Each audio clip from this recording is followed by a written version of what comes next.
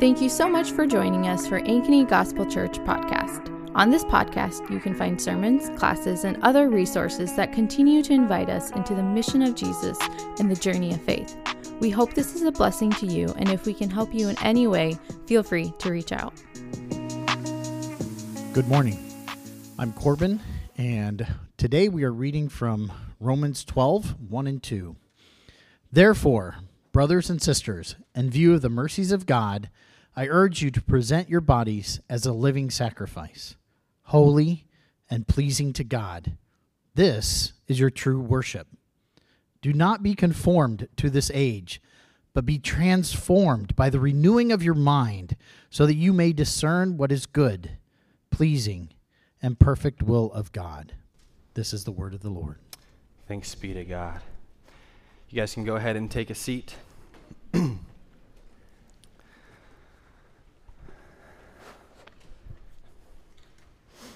Thank you, Tori and Pete and Jeannie, for leading us in worship through song. Thank you, Corbin, for leading us in worship through the reading of the scriptures. And we're going to continue this posture of worship by praying. So if you would, join me as we pray to our Father together. Our Father,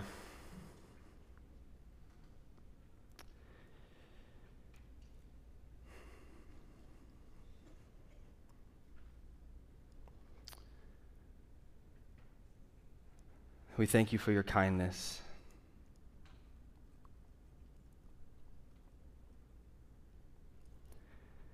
We thank you for your mercy.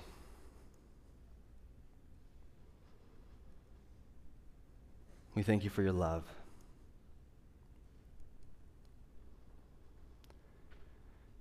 We thank you that while we were enemies of you, you died for us.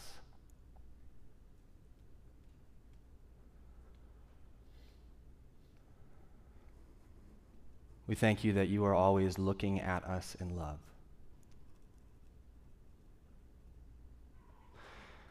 We thank you that you are with us when we see it, and you're with us when we don't see it. We thank you that you are guiding us in the highs, in the lows, in the confusion, in the darkness. We thank you that you are preparing a place for us. We thank you that you are with us.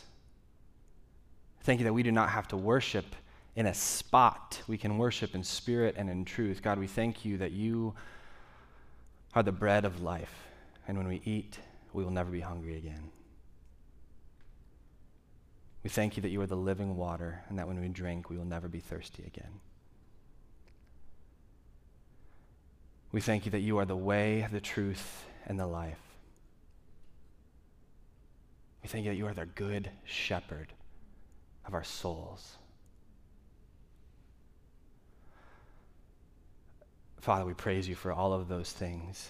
And also, Lord, we humbly ask that you would unite our hearts to fear your name. We ask that you would tune our taste buds to long for the banquet of heaven. We ask that you would quiet our restless hearts. You would draw our wandering minds back to you, so that we may delight in your presence. God, you promise us eternal life, not for later, but for right now, life and life abundant. So, Lord, we ask that you fill us with yourself. You fill us with your Spirit. And I ask that the eyes of our hearts would be enlightened so that we may comprehend with all the saints what is the height and depth and breadth of your love that surpasses all knowledge.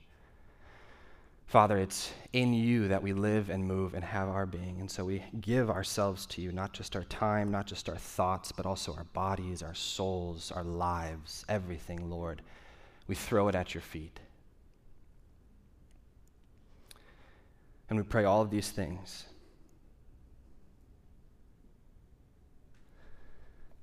through your Son, Jesus, and by the power of the Holy Spirit, who we know is praying for us on our behalf.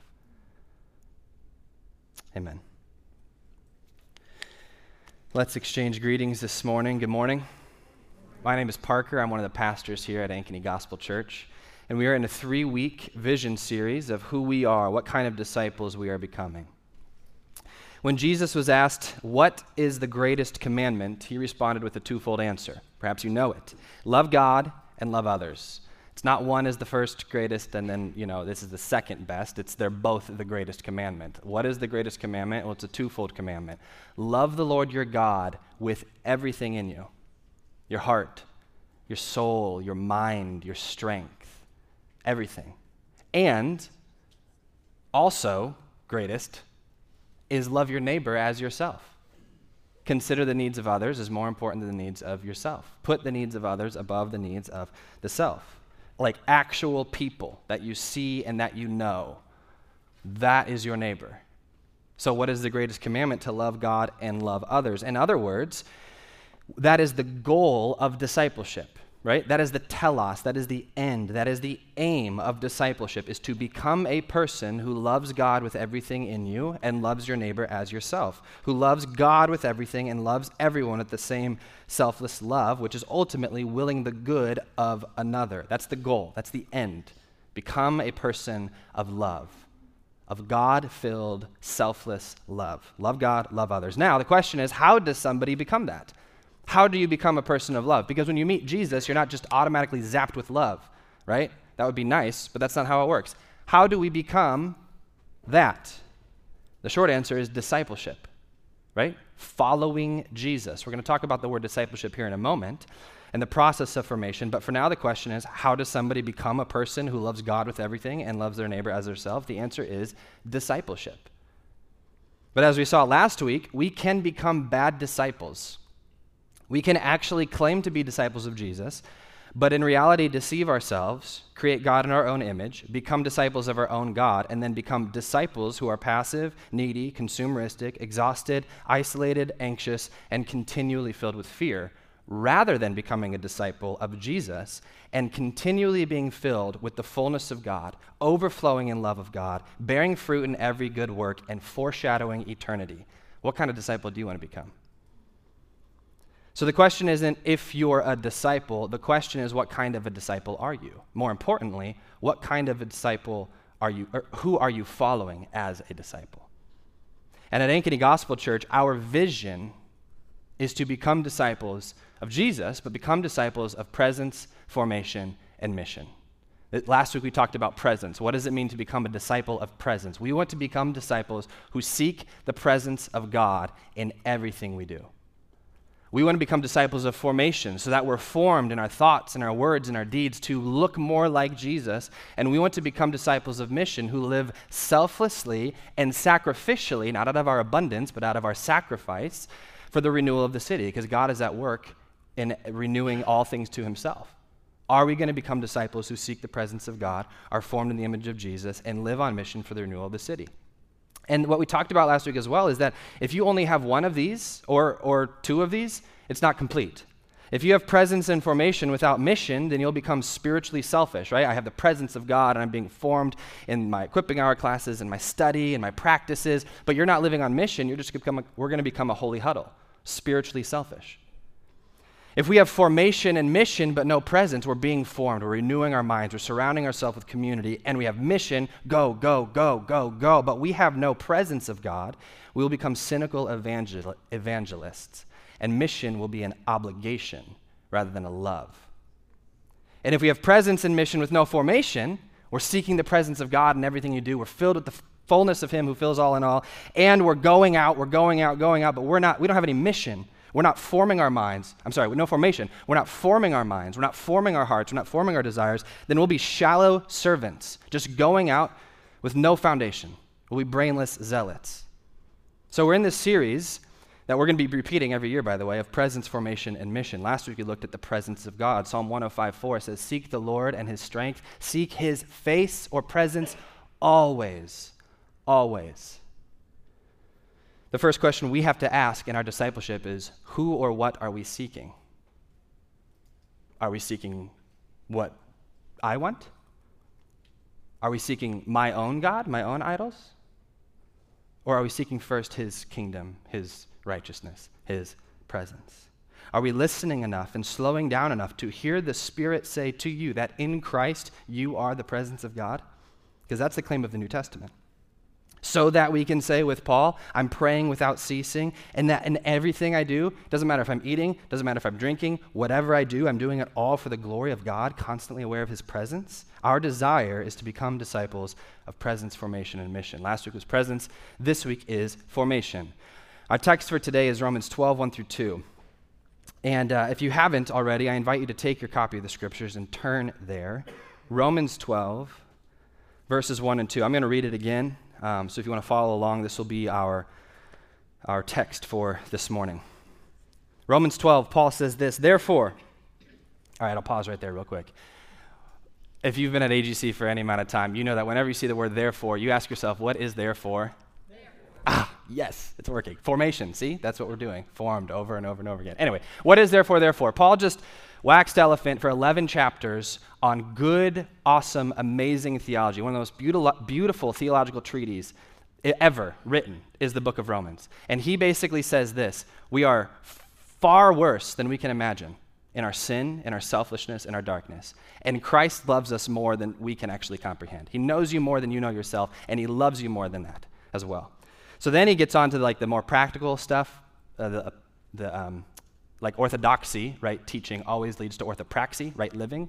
And so that's exactly what he does here. And so he says, therefore, because of all this orthodoxy, because of these 11 chapters of theology, brothers and sisters, verse 1, in view of the mercies of God, we're looking at the mercies of God, I urge you to present your bodies as a living sacrifice, holy and pleasing to God, because this is your true worship.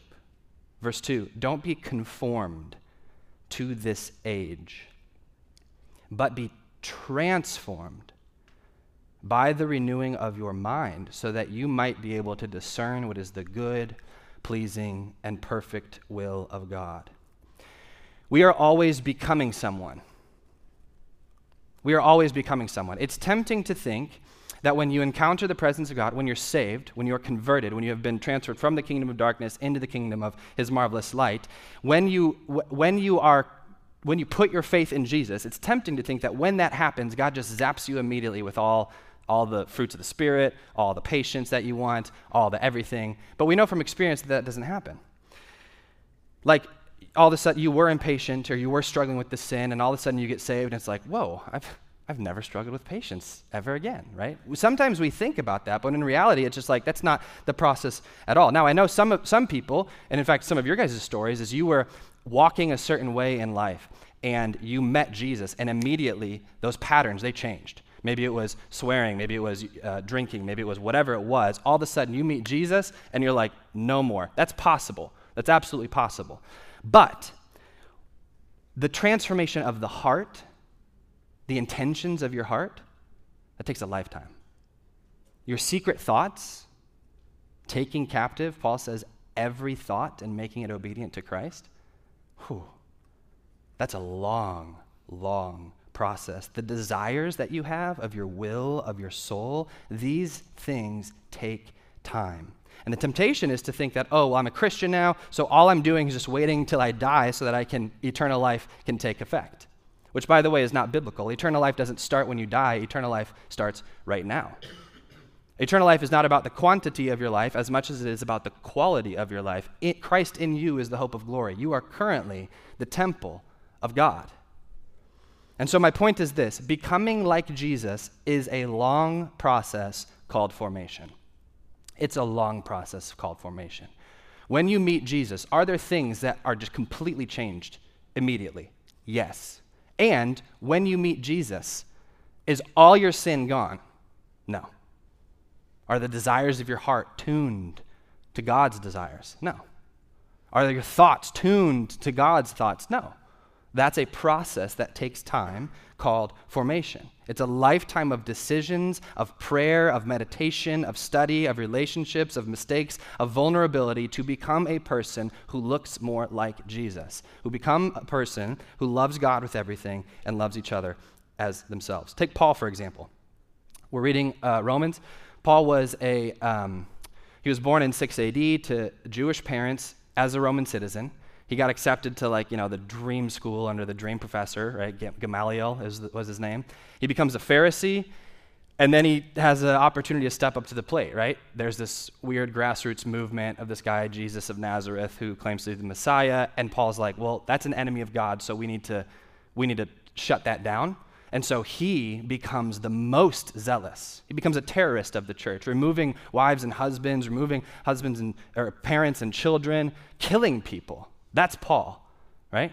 He thought he was doing it in God's will, and then eventually he's on his way to the road to Damascus in Acts chapter 9, and what happens? He encounters the presence of God. He sees God, right? Then we know that he went on missionary journeys. He went on 3 missionary journeys, and he wrote a lot of letters of the New Testament. A lot of letters. Romans is one of them, the Corinthians, Galatians, Ephesians, Philippians, Colossians, and more. I don't want to list them all because I might forget one, and that would be awkward. So he's writing all these letters in the New Testament, right? So he has this conversion, and he has his missionary journeys and his letters. But one thing that I think is really key and important to understanding Paul is the time between those 2 events. Because Paul was converted on the road to Damascus. And then guess what? He ran away.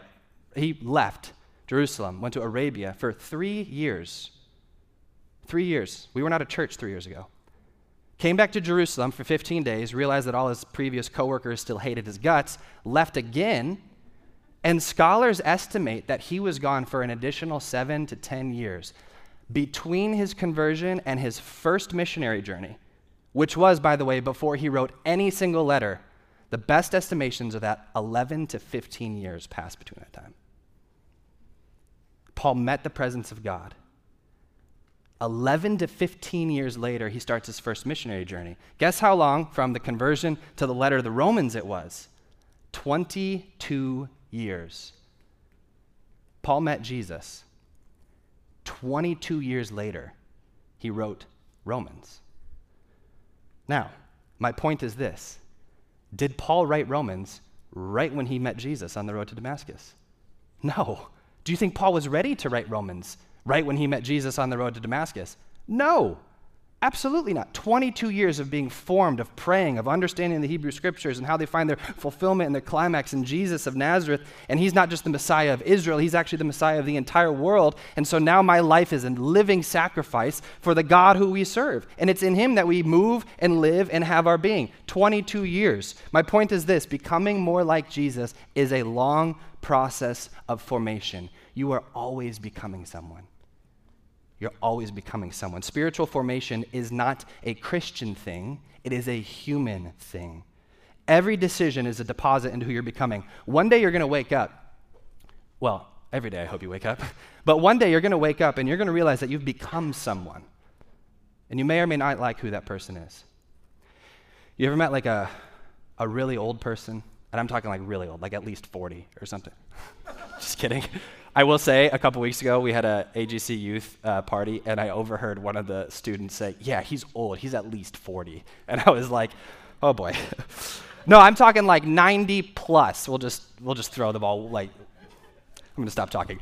Like, I'm talking a person who has been a person who is like 90 plus years old, and they are kind of like that stereotypical, just cynical old person, grouch, mean, closed off from the world. They have walls up in their hearts. They didn't wake up one day and think to themselves, you know what? I really want to be a super old grouch who's closed off to the world and who dies alone. They didn't think that and say, that's who I'm going to be now. It was a lifetime of decisions, a lifetime of thoughts, a lifetime of practices, of relationships, of living lives that led them to that point. Now, on the other hand, have you ever met a person, really old person, 90 plus, who's just beaming with life? I mean, they've been through it, but they know God. It's like you bump into them and peace and love and joy just overflows from their hearts. They did not wake up at that age and say, you know what? I want to be filled with all the fullness of God. I want to be filled with life and joy and peace that surpasses all understanding. No, it was a lifetime of decisions, of thoughts, of practices, of relationships, surrounding themselves with the truth of Scripture. You are always becoming someone. The lie is that people don't change. People don't change. I know who they are. That's a lie. You are always becoming someone. So today we're going to ask ourselves these two questions. First, what is formation? And second, how are we formed? What is formation? How are we formed? Those are the two questions we're going to talk about today. First of all, what is formation? And it's important to understand this. I know this really isn't an answer, but I'm going to make it an answer. Formation is always happening. Like I said earlier, formation is not a spiritual thing or a Christian thing. It is a human thing. All you have to do is wake up, go about your normal life, and you are being formed by something or someone. And the most powerful formation machine is our culture. We're being formed by our job, our friends, our decisions, our thoughts, our phone, our eating decisions, working decisions, and spending decisions. You literally don't have to do anything for the rest of your life, and you are being formed into something or someone. The enemy wants us to think that people don't change and that the culture isn't forming us. But our country, really any country, by the way, our culture, so there's the Trinity, Father, Son, Holy Spirit, then there's what the patristic fathers call the anti-Trinity, the world, the flesh, and the devil. The world, the flesh, and the devil. They are working together to form us into something, to deform us from the image of Christ and form us into their own image of chaos and death and anxiety. And how do they do that? Our culture forms us by, this is just a little bit of a list. Next slide. A little list. Our culture forms us from faith to doubt. We live in an age where we are all like Pilate. What is truth? What is truth? You know?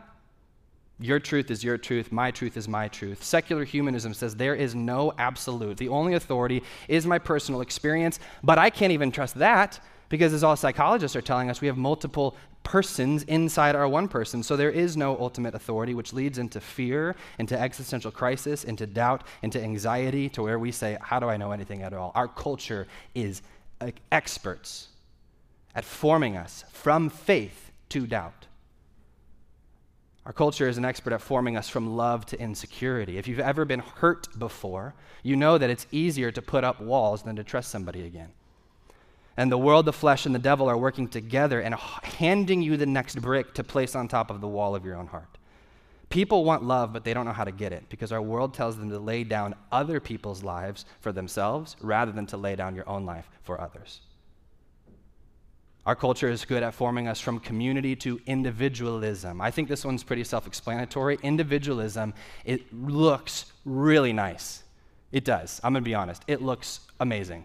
I get to do my own thing. I don't have any responsibility or accountability to anybody else. I can just do whatever I want. That is a nice appeal.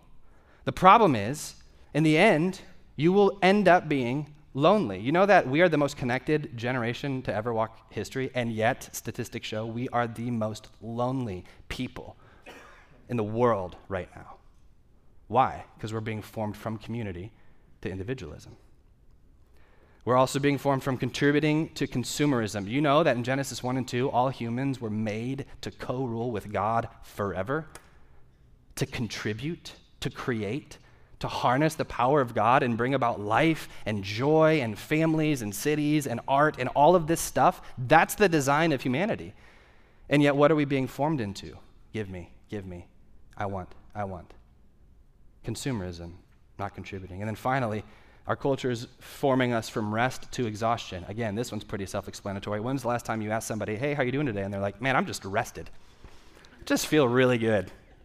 We're all laughing because it's not happening, right? Why? Because what culture do we live in? Bigger is better, more is better, do more, otherwise you're not needed in society. What kind of a person are we becoming? We're going to become machines that just produce all this stuff, and we're going to just work ourselves to the bone. Our culture is forming us from rest into exhaustion. That's how our culture is forming us. Now, this is subtle. This is subtle, right? It's easy to think that because I believe that there is a God, because I believe things like abortion is wrong, things like the sexual ethic of today's society is askew, therefore I'm not being conformed to this age. But it is not that simple. Yes, those are things that we should hold to, but also the culture is forming us in subtle ways. If it was that easy, then the devil wouldn't be doing his job, because that's not deceit, that's obvious. Everything is forming us. Right before World War II, Dietrich Bonhoeffer, scholar and theologian, he grew up in a really prestigious family. His parents were professors. A lot of his siblings were professors. He was going on, I think he wrote his dissertation at like 19, which is like, what did you do at 19? Didn't write a dissertation, that's for sure. Unless you did, in which case I'm so sorry, but that's how I feel. He wrote a dissertation, brilliant guy. Anyway, his family was not believers, and he came to know the Lord, and he realized that the Lutheran church at the time, was compromising with the political ideologies of the day. And so he realized that what was happening in culture was forming people. And so he wanted to form people in a different way. So he created this like seminary and this kind of like community group where he took 150 students, and he kind of went into these it was like a remote area, kind of by a lake and all this stuff. Anyway, his book, Life Together, is like the explorations of that community. So he taught them theological classes. They did life together.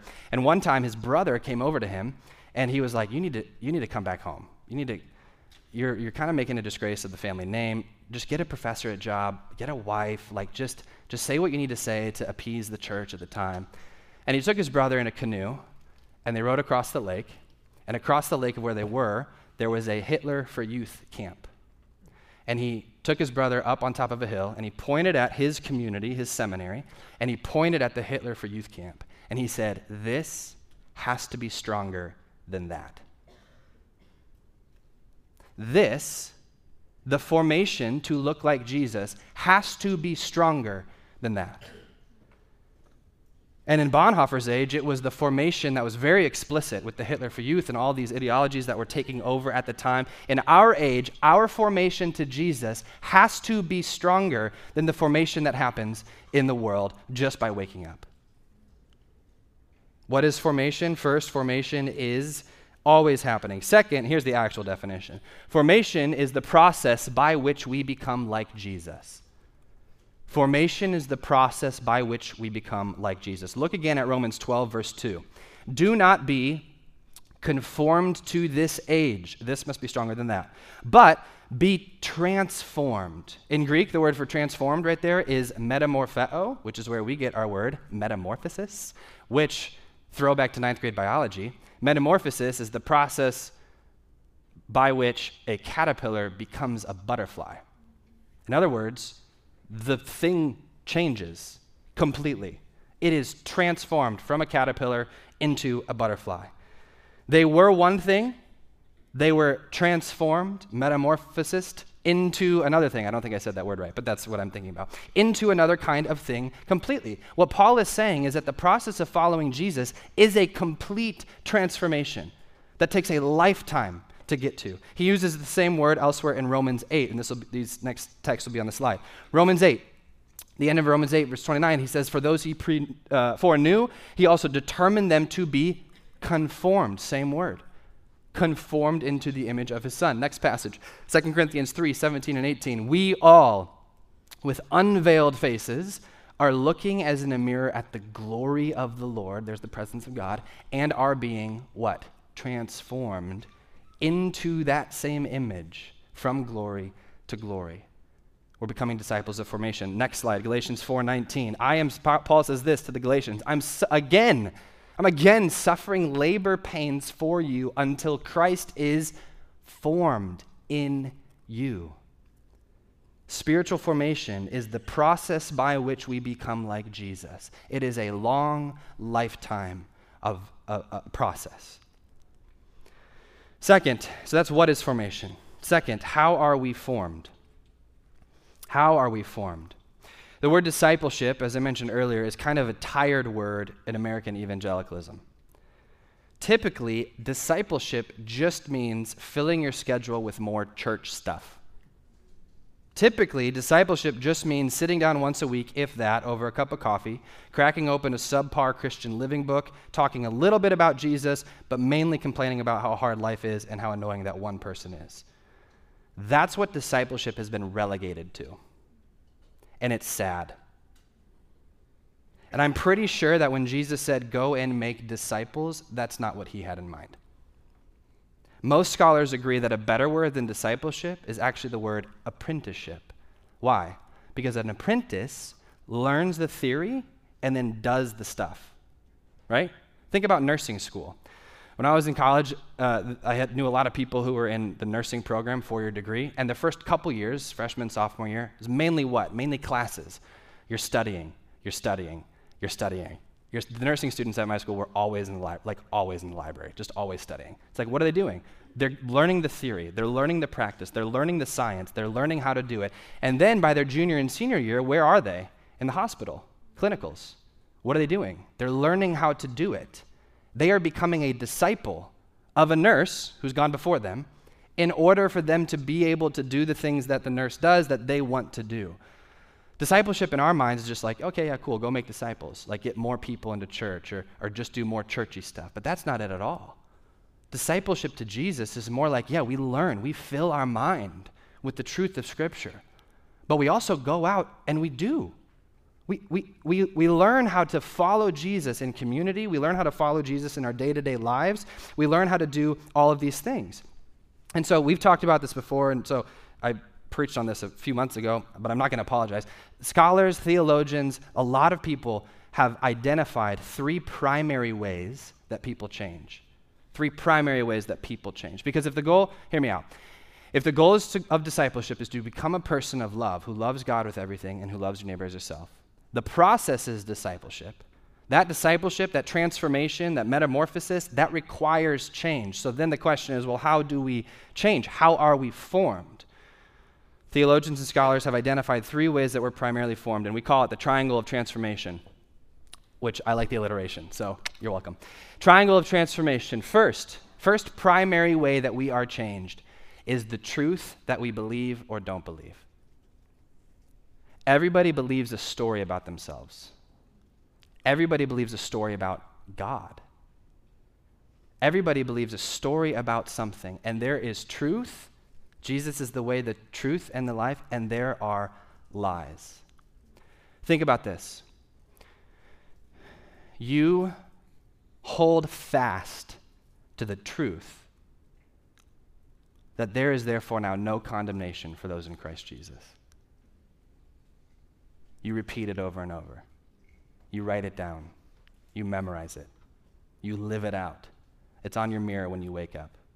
It's in your car when you see it. You are constantly reminded of the truth that there is therefore now no condemnation for those in Christ Jesus. That will change you. If you believe genuinely that there is therefore now no condemnation for those in Christ Jesus, you will be a different person in a year from now than you are today. But if you believe the lie, well, God is just slightly disappointed in you. God really wishes that you would just be a little bit better.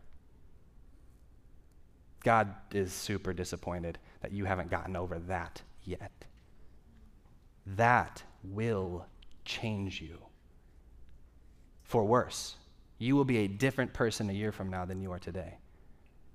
What we fill our minds, our souls, and our bodies with, whether it's truth or lies, will change us. Which is why here at Ankeny Gospel Church, we have Equipping Hour. What is Equipping Hour? Filling our minds with the truth. This is why we open up the scriptures and look at them every single week. Why? It's because that we're filling our ears, our bodies, our souls with the scripture. So that when we look at the kingdom of heaven as Jesus announced it in Matthew 5-7, we realize that God blesses those who are poor in spirit, for theirs is the kingdom of heaven.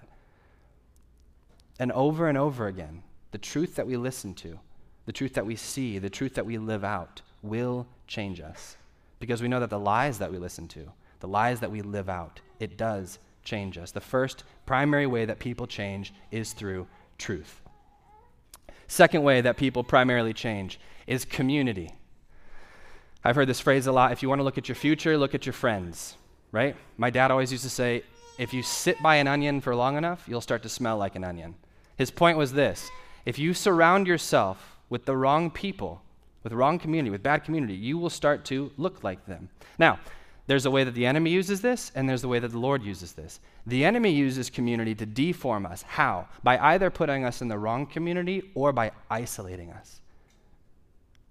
Every single story I've heard, not every single, majority of stories I've heard of people, when they're recounting their life, some of the lowest moments in their lives was when they felt alone. If you feel alone, if you are alone, you will change. That will change you. That's how the enemy uses it. He wants to isolate us, make us think that we're on our own. But if we follow the Spirit and the Scriptures, and we say that, no, our community is, we actually have a new family, a family. Not like I see you on Sunday morning and say hi, a family. That's closer than your actual blood relatives. We are put in the family of God. That's our community. And guess what? That's who we'll be with for the rest of eternity, so you better like each other. God puts us into his family. Christ is the head. We are his children. In Hebrews, we are called Jesus' siblings. We are the very body of Christ, Ephesians 1 talks about. So the enemy uses community to isolate us, and the Spirit puts us in community with a family who's there for each other, who loves one another, who puts the needs of others above the needs of the self. Truth will change you. Community will change you. And then finally, we are changed by our practices. By our practices. This is just true. It's observable that if you start doing something, you'll want to do that thing more and more. Right? I think of somebody who loves to work out. I bet when most people started, actually probably when everybody started working out, they hated it, right? It's like, why am I doing this? It's miserable. I kind of feel nauseous. My arms hurt. My legs hurt. Like, this is terrible, right? But the more you do it, you can become a person who can't not work out. If you do it over and over and over again, you're going to love it. Acquired tastes. I love coffee, but I'm convinced nobody actually likes coffee the first time they drink it. What happens if you drink it over and over and over again? You're going to start to love it. If you have a midnight snack every night, and then you have it the next night, and then you have it the next night, then all of a sudden, 11 p.m. rolls around, and you're like, I need a midnight snack. Why? Because you have become the type of person who, over the long haul, after doing things over and over and over again, that's what you do. Bad patterns. If you start to watch a certain thing, and you're okay with that, then you start watching again. And then you start watching something else. And then you start watching another show. And then your consciences are seared. And then eventually you become the type of person who has no filter over what they watch. Listening to stuff. If you start listening to this podcast or that podcast and it's fine, but it's a little, it kind of gives you this sense of anxiety and fear rather than of peace, which the scriptures promise. You start doing that again and again, then you become the type of person who has no filter over what they listen to. Think of addictions, patterns in your life that you can't break. What is that? That's you doing one thing over and over and over again until you can't not do it. That's how the enemy uses practices. Now, how does the Spirit use practices? Well, first of all, the same Spirit that raised Jesus from the dead now lives in you. So if there is a sin, if there is an addiction, if there is a crutch that you cannot get out of, you can't on your own. You can with the Spirit. Jesus lays out 3 practices in the Sermon on the Mount. The scriptures lay out more practices that the church has since then taken, and they've expanded on it, and they typically call it spiritual disciplines. The ones that Jesus lays out are prayer, fasting, and giving to the poor. If you pray just a little bit for a day, and then tomorrow you pray a little bit more, and then tomorrow you pray a little bit more, and the next day, you will become a type of person who can't not pray. You will become a type of person who can just join the chorus of Paul when he says, pray without ceasing. If you fast 1 week, then a month later you fast again, but then you do it every other week, then you do it every week, you will become a person whose taste buds are tuned to the banquet of heaven, who actually hunger and thirst for righteousness rather than for your own fleshly desires. If you give to the poor once, that'll be helpful. But if you give over and over again, as Jesus says, so freely and frequently that your left hand doesn't even know what your right hand is doing, you will become a person of selfless, sacrificial, generous love, who looks at people not for what they can give you, but who looks at people in the image of God. What you do matters. What you do matters. The enemy can take this and turn it into two different things. He can turn it into legalism, or he can turn it into antinomianism, or consumerism, I should say. If you think that practices alone will make you right with God, you're wrong. Resting one day a week is not going to make you right with God. Fasting once a week is not going to make you right with God. Even having a prayer rhythm and sitting in silence and solitude is not going to make you right with God. Rather, what they are, that would be legalism. Rather, what they are ways that we put ourselves at the disposal of God's hand. If I want to say, Lord, here's my life, take it, I have to follow Jesus. I can't just sit in class and learn the theory all the time and not actually do anything. On the other hand, some people say that for freedom, Christ has set us free. Everything is lawful for me. I can do whatever I want. And Paul clearly destroys that in 1 Corinthians. He says, yeah, all things are lawful, but not all things are profitable. Sure, can you eat that? Can you drink that? Can you watch that? Can you listen to that? Sure, all things are lawful, but not everything's profitable, because you will become the type of thing that you look at. We become what we behold. We love what we look at. Every decision is a deposit into what type of person we are becoming. And according to Paul, we should not be conformed to this age. It's subtle. It's there, but it is subtle. And if you think you see it, you don't see it, because then it wouldn't be deceit. Rather, we should be transformed by the renewal of our mind. So how we change primarily is through truth, through community, and practices. Now, as I said, if we do this on our own strength, will we be able to change? Maybe a little bit of behavior modification here and there. But who is the ultimate agent of change? The Holy Spirit. So is change active or is change passive? Can I change my own life, and can I on my own become a person of love that Jesus calls me to become? Or do I just let go and let God and just whatever happens, happens, and I have no say in anything?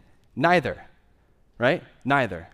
If we say that I can change my heart, my desires, my mind, my motives in my own effort, and I can earn the favor of God on my own, we are misguided.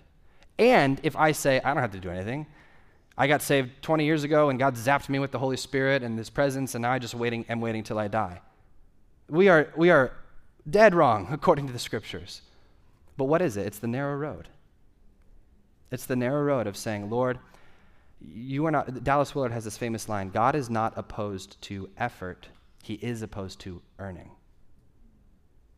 If we try to earn our discipleship, earn the love of God, earn the end of our aim, which is to love God and love others, then we won't change at all. And God expects us to put forth effort, to remind ourselves of the truths of Scripture, to memorize Scripture, to come to equipping hour, to put ourselves in community, to be in a small group, to be in the church community, and to actually practice what Jesus said to do. So is the primary agent of change us, or is it the Holy Spirit? And the answer is, of course, it's both. Because we are made in the image of God, and we are filled with His Holy Spirit. So all that to say, we want to become, at AGC, we want to become disciples of presence, formation, and mission, who seek the presence of God, are formed into the image of Jesus, and who live on mission for the renewal of our city. Last week we talked about presence. This week we talked about formation. Next week we're going to hear about mission. Now, if all this sounds interesting to you, or you're like, how do we do this? I want to do this. This is exactly, the formation part, typically the formation part, this is exactly what our small groups are designed for. Small groups are designed to do this together, where we seek the presence of God, but primarily we're formed by the stories of Scripture, by the practices that we do, and we are in community, keeping each other accountable. You can't be a Christian in isolation. Augustine says you cannot have God as your father without the church as your mother. If you are living your life as a disciple of Jesus on your own, with no accountability, no responsibility, and no church guiding you, then you are not following the Jesus of the Scriptures. Jesus does not take us out of community. He puts us into it. So with that, one of the ways we're formed every week is through communion.